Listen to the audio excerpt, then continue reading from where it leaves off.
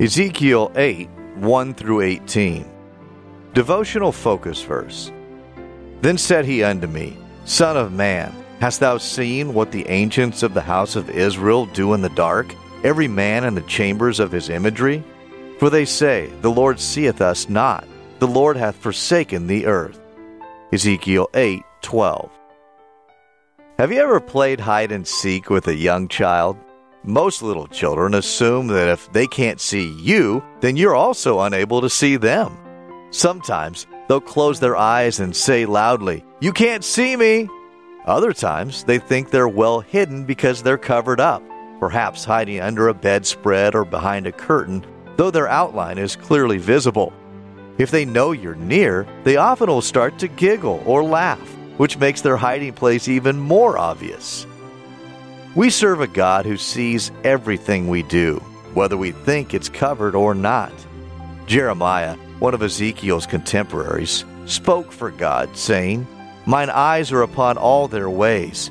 They are not hid from my face, neither is their iniquity hid from mine eyes. Jeremiah 16:17. Repeatedly, the Word of God reminds us that God sees and knows all things. This is wonderful news to the person who's living to please God. It's comforting to know that God sees and cares.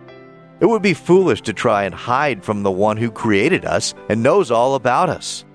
However, sin in the heart will cause individuals to try to cover up or hide their wrongdoings.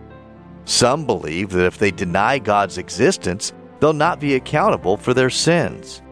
Others excuse or justify their wrong behavior. No matter what method is used to try to conceal sin, God still sees it and calls the soul who is hiding from Him, mercifully offering forgiveness through the blood of Jesus. In Ezekiel's day, the leaders of Israel had convinced themselves that God did not see their evil, and they carried on their idolatrous activities as if everything were all right. However, God saw what they did in secret, and He revealed their evil deeds to the prophet. Although individuals could still repent, the time for national salvation was past. God was about to pour out His judgment upon the nation. Today, God's door of mercy is still open for those who will come to Him in true repentance.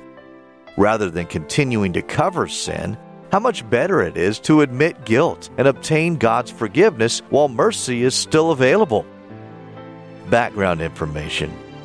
This chapter records a vision in which God identified the depth of Israel's iniquity by showing Ezekiel abominations that were taking place in the temple in Jerusalem. These included the image of jealousy in the temple in verses 5 and 6, and the worship of creeping things and beasts by the city leaders in verses 7 through 13.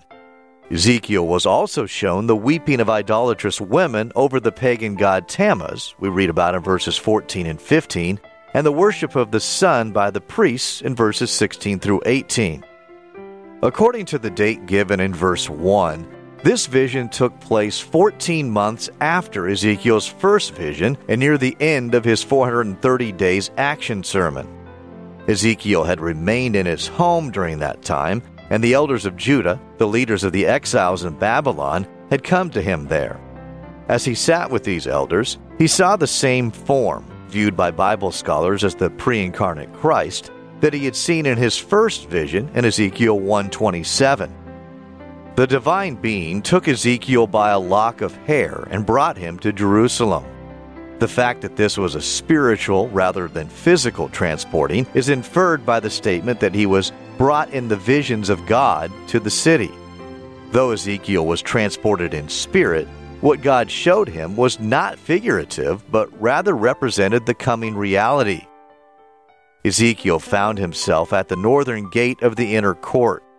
There, where worshipers were supposed to bring their sacrifices to the Lord, Ezekiel saw an idol identified as the image of jealousy, identified in that manner because it provoked God to jealousy. In verse 3, inclusion of the word "the" in the phrase, "the image of jealousy," seems to indicate this was a specific idol Ezekiel's hearers would recognize. Some Bible scholars suggest that perhaps the image set up by Manasseh and his son Ammon, which was later removed by Josiah, had been moved back.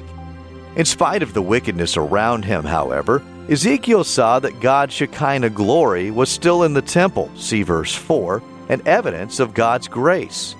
However, God was being driven away by great abominations referenced in verse 6. In verses 7 through 13, Ezekiel learned that the community leaders of Jerusalem were worshiping all manner of ceremonially unclean animals. Their worship was hidden, but Ezekiel was led to where it was taking place.